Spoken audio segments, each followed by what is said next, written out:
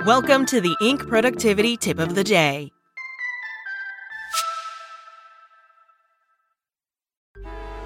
Traffic jams, tailgating, pile-ups. Ugh, the joys of driving. How could it get worse? The federal government wants to have a say in what you drive. That's right. The Biden administration's EPA is pushing mandates that would ban 2 out of every 3 vehicles on the road today. Don't let Washington become your backseat driver. Protect the freedom of driving your way.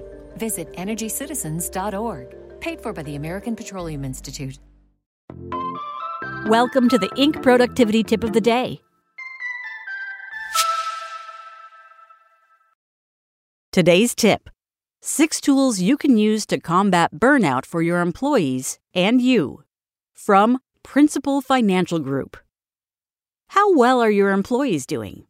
If you're like some businesses over the last year, you might not know they're struggling until it's too late. United States employee voluntary turnover is expected to increase by 20% this year, according to a Gartner study. The Bureau of Labor Statistics found that people are job hopping for all sorts of reasons: better pay, improved benefits, opportunities for growth, or a different career altogether.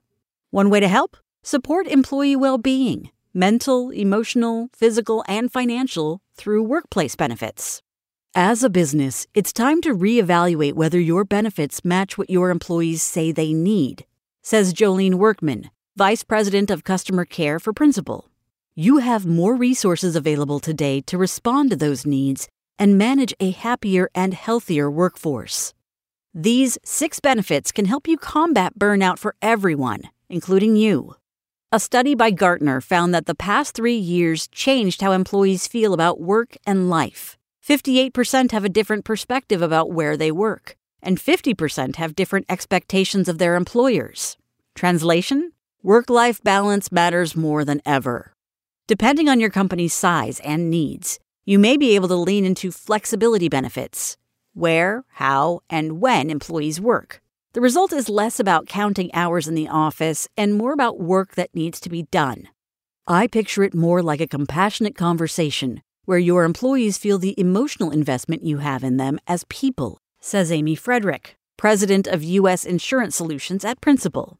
According to the Centers for Disease Control, wellness programs increase productivity and morale and help reduce absenteeism. Good for employers, good for employees. And it's a benefit area that may cost less than you think. There are options to choose what's paid for by the employer and what's paid by the employee, says Nate Skilhaas, Senior Vice President of U.S. Insurance Solutions at Principal. Here's one example: health insurance, mostly paid for by an employer, but gym memberships, perhaps with a small discount arranged by an employer, mostly paid for by employees. This type of benefit offering, anything from information on basic budgeting to webinars about managing healthcare costs and tackling student loan debt, has positive effects beyond bigger savings accounts. One recent study, for example, found that nearly 3/4 of employees experiencing financial stress, BLA1, also experience physical symptoms. And if your employees don't feel well, they can't bring their best selves to work.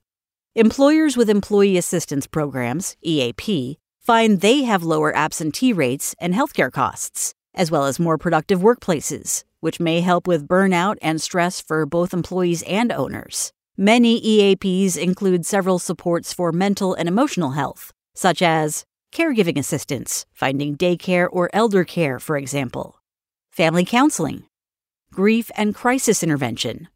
Both owners and employees often need updates on EAP existence, value, and access, says Kara Hoganson, Senior Vice President of Specialty Benefits for Principal.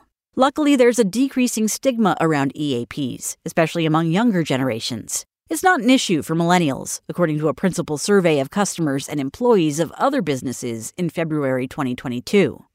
It comes back to creating an environment where employees are going to be positioned to deliver their best work, Hoganson says. If employees feel supported while at and away from work, they have more mind space available to deliver great results. Customizing benefits for your workforce requires knowledge about who your employees are and what goals or roadblocks they might be facing in their road to well-being. A 25-year-old may have student loans, while a 55-year-old may be saving into their retirement account to catch up on savings, Skilhaas says. understanding what your employees want is critical to your success. You don't need a formal mentoring program with committees. A small business can easily connect employees with role models in the community who will serve as career mentors. Create your network of small business leaders, including women and those with diverse backgrounds. Lastly, steps to raise awareness of mental health and well-being benefits may be key. Nearly half of employees say they don't use their EAP because they don't know if their employer offers it. Think of benefits and well-being as a loop. An employee with a medical crisis, for example, may then struggle to afford high healthcare costs, which in turn triggers mental stress.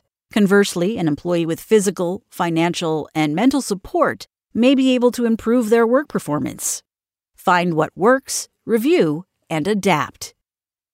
That's it from Inc. Check back weekday mornings at 6 a.m. Eastern for more tips. SpokenLayer.